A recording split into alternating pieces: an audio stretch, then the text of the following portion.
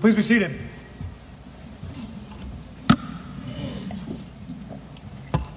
Merry Christmas. Can we still say that for another day, right? I'm sure we know that there are 12 days of Christmas, and I guess officially the 12th day was yesterday, but it's still kind of nice to keep that Christmas spirit alive, right? So Merry Christmas. Thank you. Well, welcome to Christ the Redeemer. We're glad you're here, starting the week off by worshiping God and celebrating the victory of life over death and the resurrection of Jesus Christ. And here at CTR, we want to be intentional on teaching the Christian faith to young disciples. So the first Sunday of every month, we begin the sermon with a children's message. Any and all children and their parents are welcome to come forward a little closer to the sanctuary.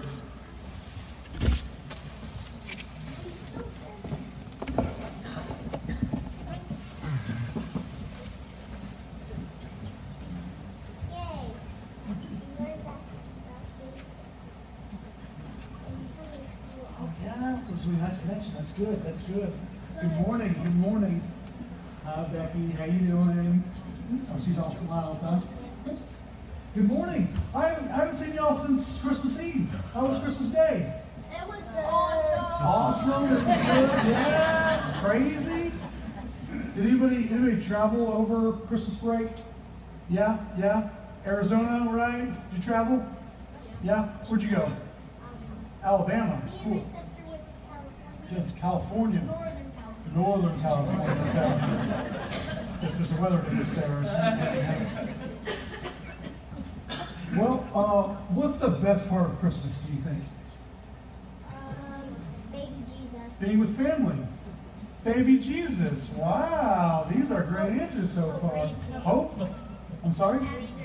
Three Kings. Yeah. Best part of Christmas?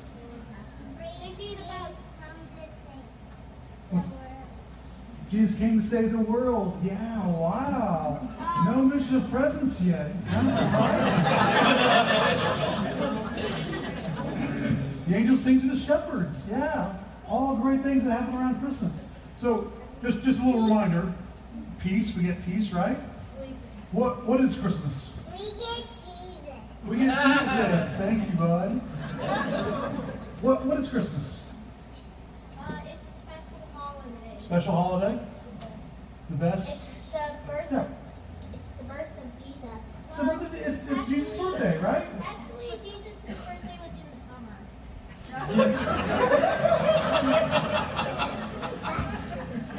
Not sure I can recover from that. So you are right, yes, and we'll talk more about that. Yeah, we decided December 25th, Jesus' birthday, and we get presents for Jesus' birthday. Have you ever thought about that? Is that kind of weird that it's Jesus' birthday, not our birthday? So why do we get gifts? Because Santa was, when we were going to sleep, Santa was sending me a purple bicycle. Santa gave you a purple bicycle? Oh, that's such a great gift. Yeah. But you know what's interesting is that Santa gives you presents. Santa gives you presents, right? Very good. One thing on my So why do we get presents for somebody else's birthday? we open presents. And we open presents. I thought about this, and I thought maybe it's because Jesus himself is the greatest gift. Yeah. Jesus Christ is the greatest gift that we can ever receive. So, we're going to get there. So every year, for Jesus' birthday, we're reminded of the greatest gift by getting gifts ourselves.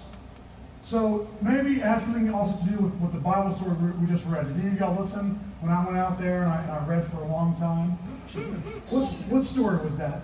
The story of Jesus. It was the story of Jesus' birthday, yeah? Hey, buddy. And what happened at Jesus' birthday? Remember there were these wise men, these kings, and they traveled a long, long way to meet Jesus, right? Yeah. And when they met Jesus, they gave him what? Frankincense. And what else? Gold. Yeah. So I think y'all saw these in your Sunday school class. We've got gold and frankincense and myrrh. Did y'all talk about what they mean? Did y'all talk about what they mean?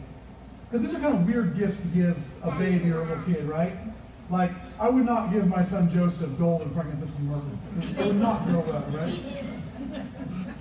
They actually mean something. So gold, it means power and wealth.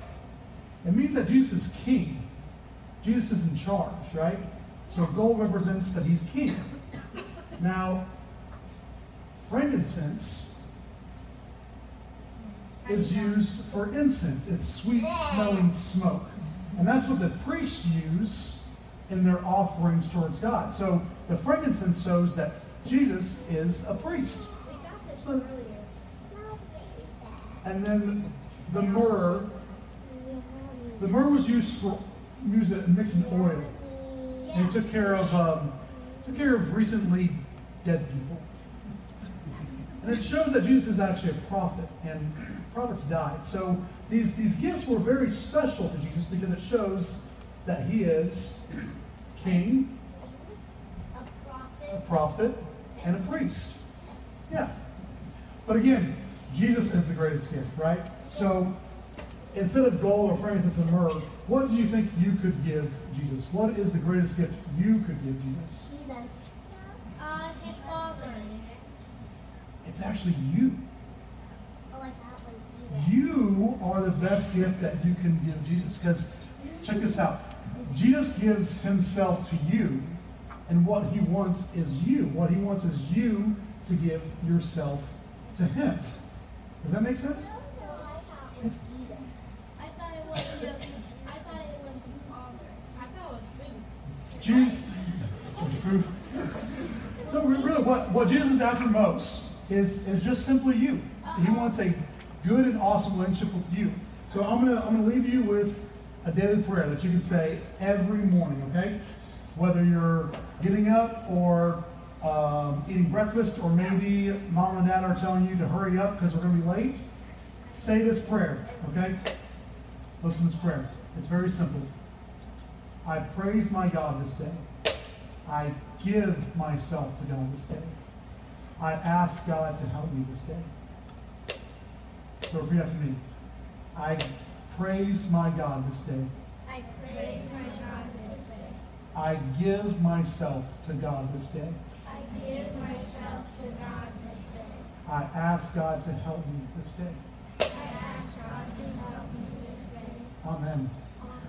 That's a great prayer. Thank y'all for coming up today. Mine. No taking gold. Thank you.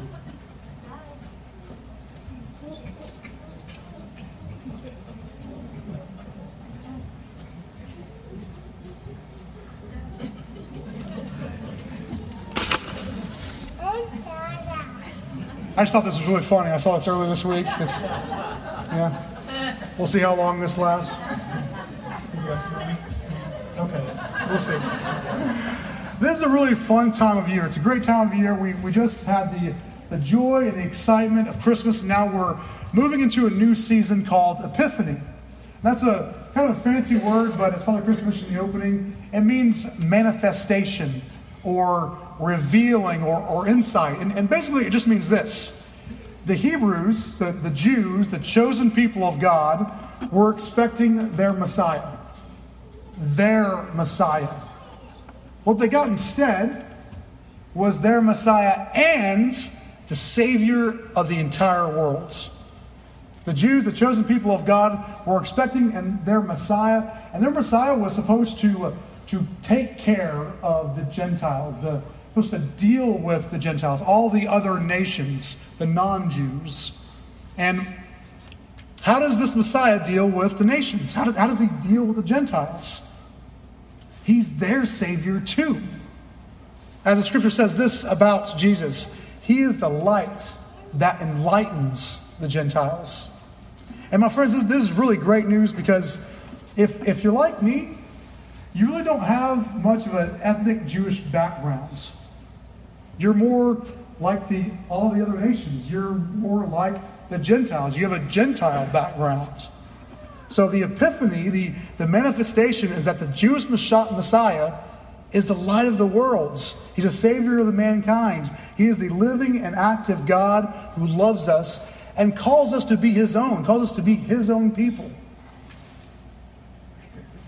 So we start this Epiphany season with this really cool story about the Magi. And they're wise men, maybe they're kings, and they travel a long way from the east to meet this baby named Jesus, this Jewish baby named Jesus. Yeah. And as the song says, they travel over field and fountain, moor and mountain. And when they come to this Jewish baby, it says they bow down and they worship him. And they give him these weird gifts of gold and frankincense and myrrh.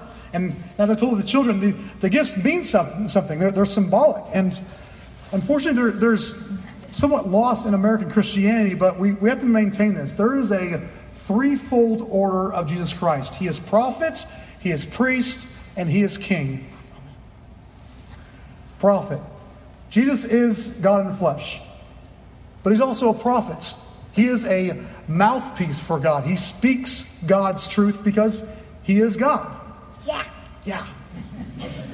The office of prophet, now what we would call the spiritual gift of prophecy, means that you foretell God's truth. And this is a very important ministry because people need to know what's right and wrong. People need to know God's truth.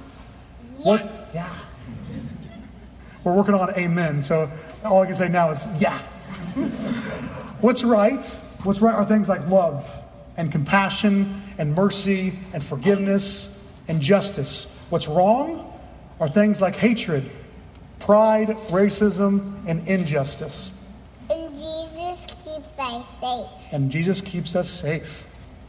Jesus speaks the truth. And that's what prophets do. Is in our heart. Jesus is in our hearts from the mouth of babes.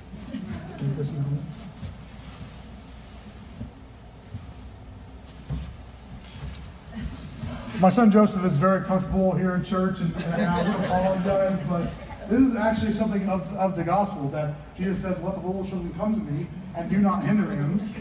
And yes, sanctuary is sacred space, but that's something of the awesomeness of God, is that he is totally and completely other, and that yet he is so intimate to us that, yes, we should feel comfortable that God our Father comes to us and picks us up and holds us. So hopefully he's not too distracting, and I'll try to keep going with where I was. Jesus is a prophet. That's what that gift of myrrh was. But Jesus is king, okay?